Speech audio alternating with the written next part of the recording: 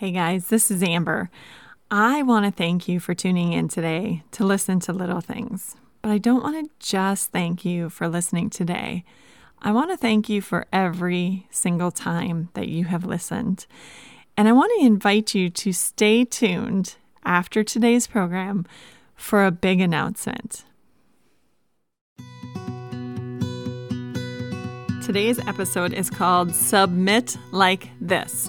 And we are going to talk about the biblical concept of women, particularly wives, not just women, but wives submitting to their husbands. But first, let me tell you a little bit about me. I have been writing and teaching Bible studies for the past 15 years. I've worked with women, youth, Sunday school. I've been blogging for Time of Grace since 2017. I've written 2 books for them. Really what you need to know is that I love the Lord and I love the Word of God.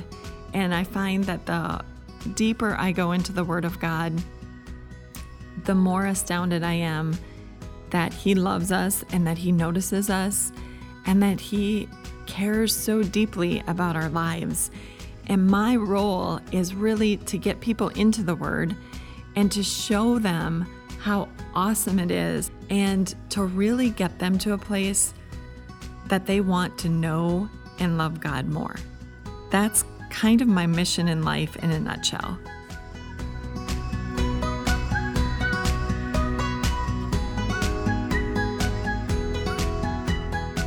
This is not a very politically correct thing to talk about. And in fact, in the world's view and in a lot of society norms, there is an absolute turn and aggression against submission.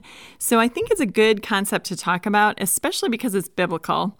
And if you're not married, this is something to sort of help you understand what this is and what it means. And if you're going to be married or if you are married, this might just be a really good refresher for you.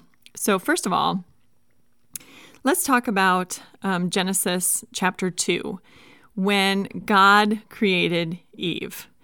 God said, "It is not good for the man to be alone. I will make a helper suitable for him." So when God created Eve, He was making her as a helper.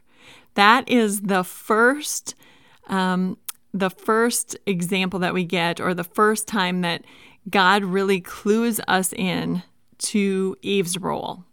That Adam and Eve were in a marriage situation, and Eve was supposed to be Adam's helper. The problem is sin entered the world. So before sin became a thing, they had a really great relationship. There was no problem with the submission thing. And even the way that sin came into the world, Adam didn't lead very well. He went with his wife and took the bait and sinned. And in fact, in not refusing to go along with Eve, he actually had to take the fall for it. You know, we're told that one man brought the world into sin and one man brought the world out of sin. So Adam actually carries the burden for falling into sin, even though Eve was the first one to be tempted and to fall for it. So in the curse that God gave to mankind after the fall into sin, we see that this whole man, woman, husband, wife thing was going to be a problem. So in the curse that God said to Eve in Genesis chapter 3, He said, "Your desire will be for your husband, and he will rule over you." So no longer was submitting to Adam's wishes going to be an easy thing. This was going to be, because of sinful nature, this was going to be a tough thing, and it's going to be a struggle, and you're not going to want anybody to be over you. Here's some things that we need to consider. First off, everybody submits. We all have people that are over us. So in Romans 13, 1 verses 2, we're told, "Let everyone be subject to the governing authorities, for there is no authority except that which God has established. The authorities that exist have been established by God. Consequently, Whoever rebels against the authority is rebelling against what God has instituted, and those who do so will bring judgment on themselves. This is the deal. So I think I've mentioned this before, but if you live in an apartment building, you submit to the landlord's wishes. And if you're an employee, you submit to your employer.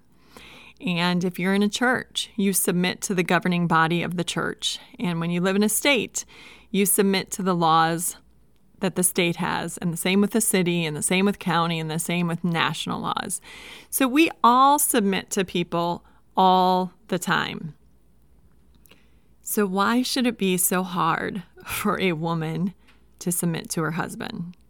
Well, the reason is sin, and because sin has perverted this whole concept of submission, and on both sides, on the man's side and on the woman's side. So sin perverts it when the man is domineering and he tells the woman how it's going to be and he doesn't want to listen to her point of view. That's a perversion. That is not what God means here. And it's also a perversion when the woman refuses to submit and when she is going to do things her way and nobody's going to tell her what to do. That's also a perversion. So because of sin, this isn't always an easy thing to do. But I want to point out something to you. Jesus submitted. While Jesus was on the earth, he submitted. So in Luke chapter 2, verse 51, we're told, "Then he," that is Jesus, "went down to Nazareth with them and was obedient to them," Mary and Joseph. "But his mother treasured up all these things in her heart." So Jesus, who was God, 100% God, submitted to sinful human beings who were his parents. In John chapter 5, verse 19, we hear, Jesus gave them this answer. "Very truly I tell you, the Son can do nothing by himself. He can do only what he sees his Father doing, because whatever the Father does, the Son also does." Jesus submitted to his heavenly Father's will. And nowhere is that more clear than in the Garden of Gethsemane, when Jesus said, I don't want to do this. Please take this cup from me. And God the Father said, "No, I want you to die for the sins of the world." And so Jesus submitted, and he did exactly what his heavenly Father wished for him. I just think if Jesus submitted, and Jesus, who is perfect and glorious and didn't have to submit, then maybe it shouldn't be that hard for me too. Philippians 2, verses 6 to 8 said, "Who being in very nature God," we're talking about Jesus, "did not consider equality with God something to be used to his own advantage. Rather, he made himself nothing by taking the very nature of a servant, being made in human likeness, and being found in appearance as a man, he humbled himself by becoming obedient to death, even death on the cross." Basically, Jesus had every right to reign and to rule, but he didn't make this his right. He gave up his right to reign and to rule for our sakes, for a greater good, for our salvation. I want to also point out in Galatians 3, chapter 8, we're told that everyone, male and female, are equal before God. So this idea of submitting in marriage does not mean that the husband is somehow more favored by God, that God loves him more, that the man is better or stronger or smarter or anything. What it means is we are in a specific role, and that God has established as the order, the husband being the head of the wife and the family. The curse is what makes it hard, and we've already established that. So what makes it easy? Well, there's 3 things that I can see from Scripture that might make submitting a little easier to do. The first one is found in 1 Corinthians 7, verses 2 to 6. It says, "But since sexual immorality is occurring, each man should have sexual relations with his own wife, and each woman with her own husband. The husband should fulfill his marital duty to his wife, and likewise the wife to her husband. The wife does not have authority over her own body, but yields to that of her husband. In the same way, the husband does not have authority over his own body, but yields to his wife. Do not deprive each other, except perhaps by mutual consent and for a time, so that you may devote yourselves to prayer. Then come together again, so that Satan will not tempt you because of your lack of self-control. I say this as a concession, not as a command. When we mutually submit to each other sexually and make sex an important part and a priority in the relationship, things tend to go better. God established sex as a bond that sort of glues the marriage together, the man and the woman together in the marriage. And so it's a little bit harder to be domineering with someone after you've had sex with them. And it's also harder not to submit to that person after you've had sex with them. So that seems to be one thing to me that makes it easier to do.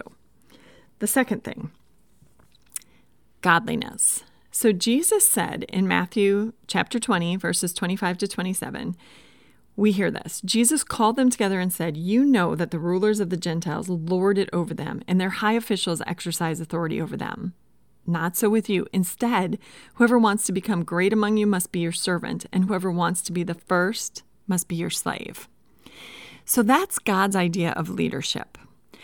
So as our husbands grow closer to the Lord and walk with the Lord, they are going to be better leaders. And that's God's concept of leadership. So as wives, we should be doing everything in our power to encourage our men to grow spiritually. As they do, they're going to naturally become better leaders, and they're going to be more giving and more godly.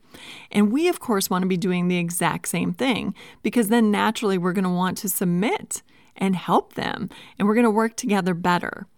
So how do we do that? Well, we can be doing family devotions. We can be reading the Bible with our spouse together in the morning or the evening. We can be praying together. We can be attending Bible studies at church. We can do an in-home Bible study.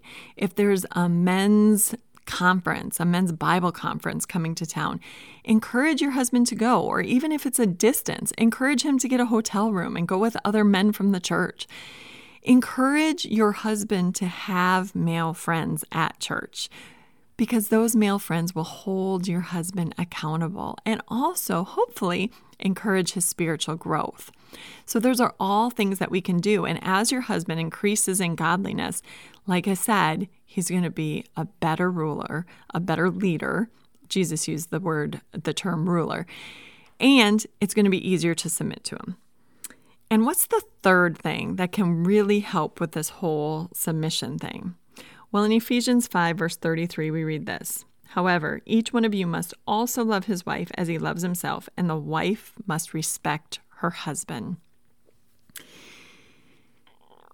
Emerson Eggridge wrote a book on this, Love and Respect, and he's taught on this for years and years and years. So if you really want to look into this further, I would point you his direction. But bottom line, what I've learned from Emerson Eggridge is that women crave love and men crave respect, which is exactly why God tells the woman to respect her husband.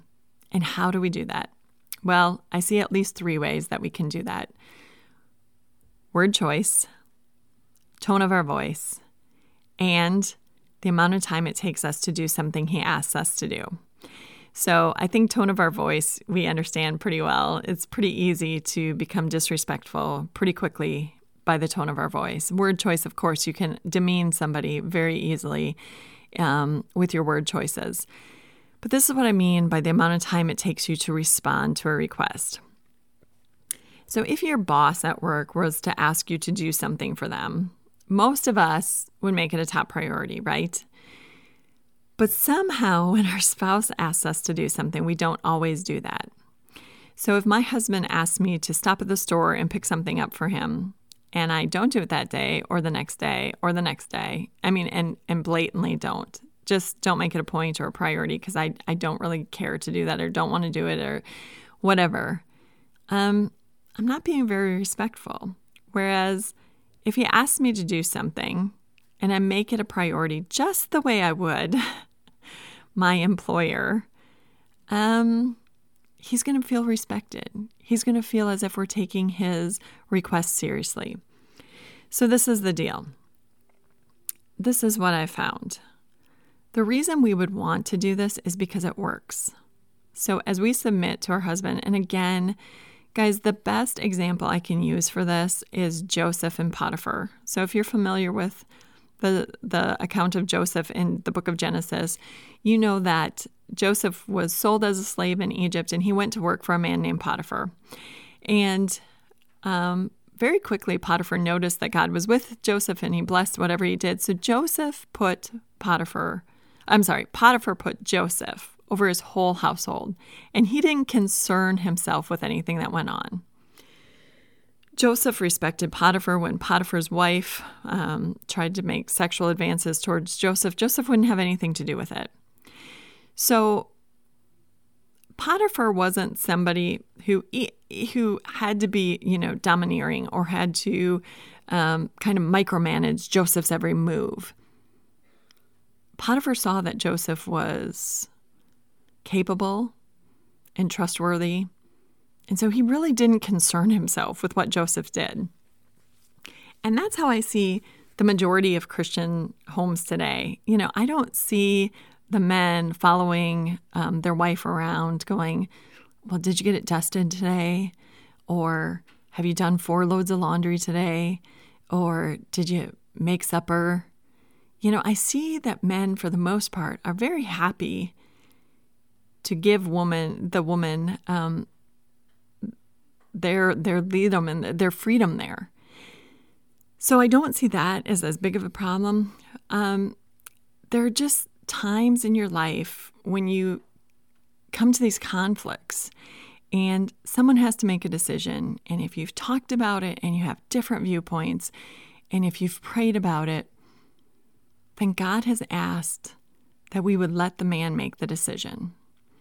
And I have found over and over and over when I do this, even if I don't necessarily think it's the right decision, if I let my husband make that decision and I say, Lord, you've asked me to submit to him, so I'm submitting to him out of love and respect for you, I have found that God really does work things out. And it just goes so much more smoothly and so much better when I do that.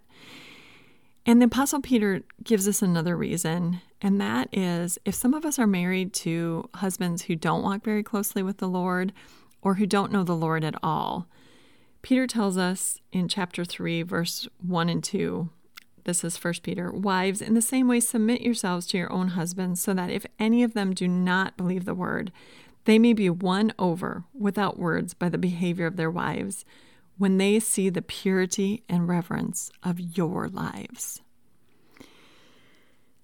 That is a greater good. I said that Jesus submitted. He put aside his power and authority for the greater good of all humankind, for our salvation. Is there anything bigger or better than someone coming to know the Lord? So we submit out of love and reverence for God, but we also submit because God just knows that's what really makes a marriage work well. Is it always easy? No, it isn't. Just like you have bad days at work, you also have bad days in your marriage. And sometimes it's because you've chosen not to submit, and sometimes it's because your husband is sinful and makes wrong and harmful or selfish decisions, and whichever it may be. Either one of you might be at fault, and sometimes you both are.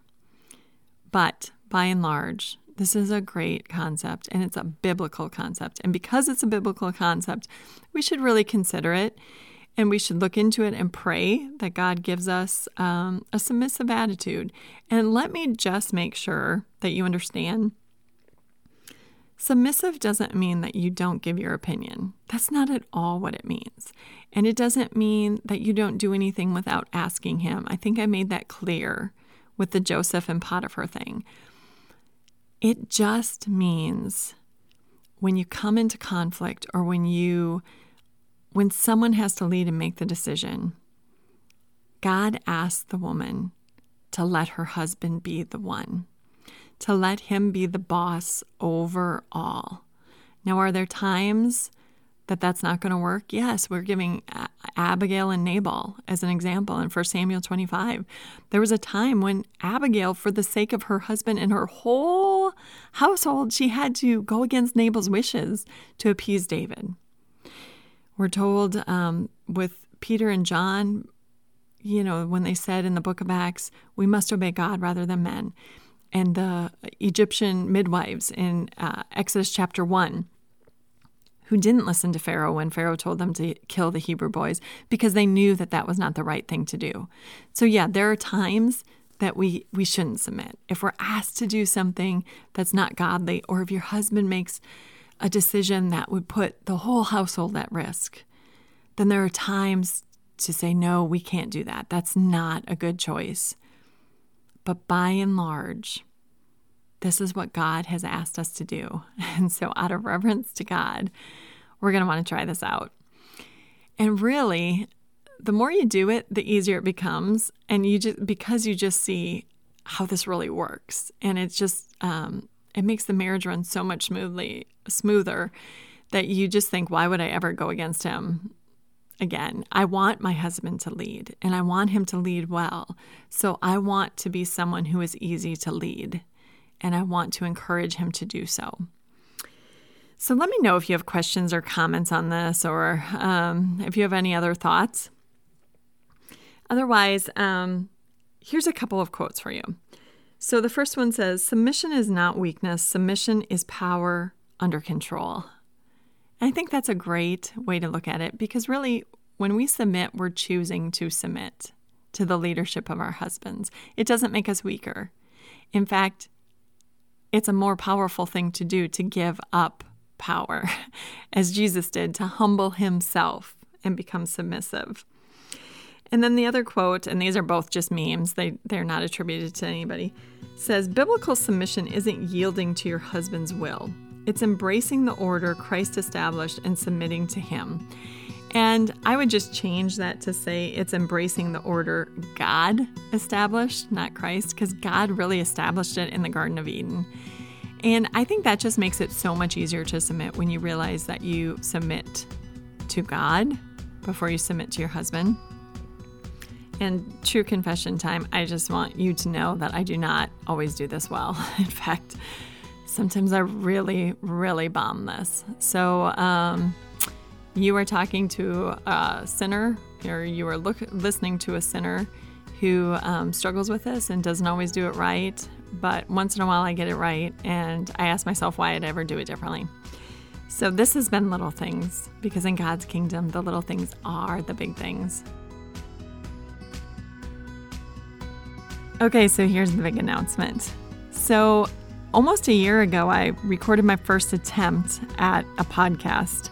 And it wasn't pretty, but I sent it to Time of Grace, and they were so kind and gracious to work with me and to help me and give me direction and advice, and to even let me know that I was talking into the wrong side of the microphone. In January, we aired the first episode, and ever since then, you guys have been responding. You're listening, you're downloading, you're sharing episodes with friends. And because of that, Little Things is becoming its very own podcast. That means that next week, when you go to listen on your favorite podcast forum, instead of typing in Grace Talks Daily Devotionals, you'll simply type in Little Things. Don't worry, I'm still affiliated with Time of Grace. It's still going to be the exact same podcast that you've been listening to. It's just going to be its very own entity. So thank you so much for listening. And I can't wait to continue this journey with you, looking at little things and the small ways that we can maybe change the way we look at them just a little bit to change our perspective and our walk with God.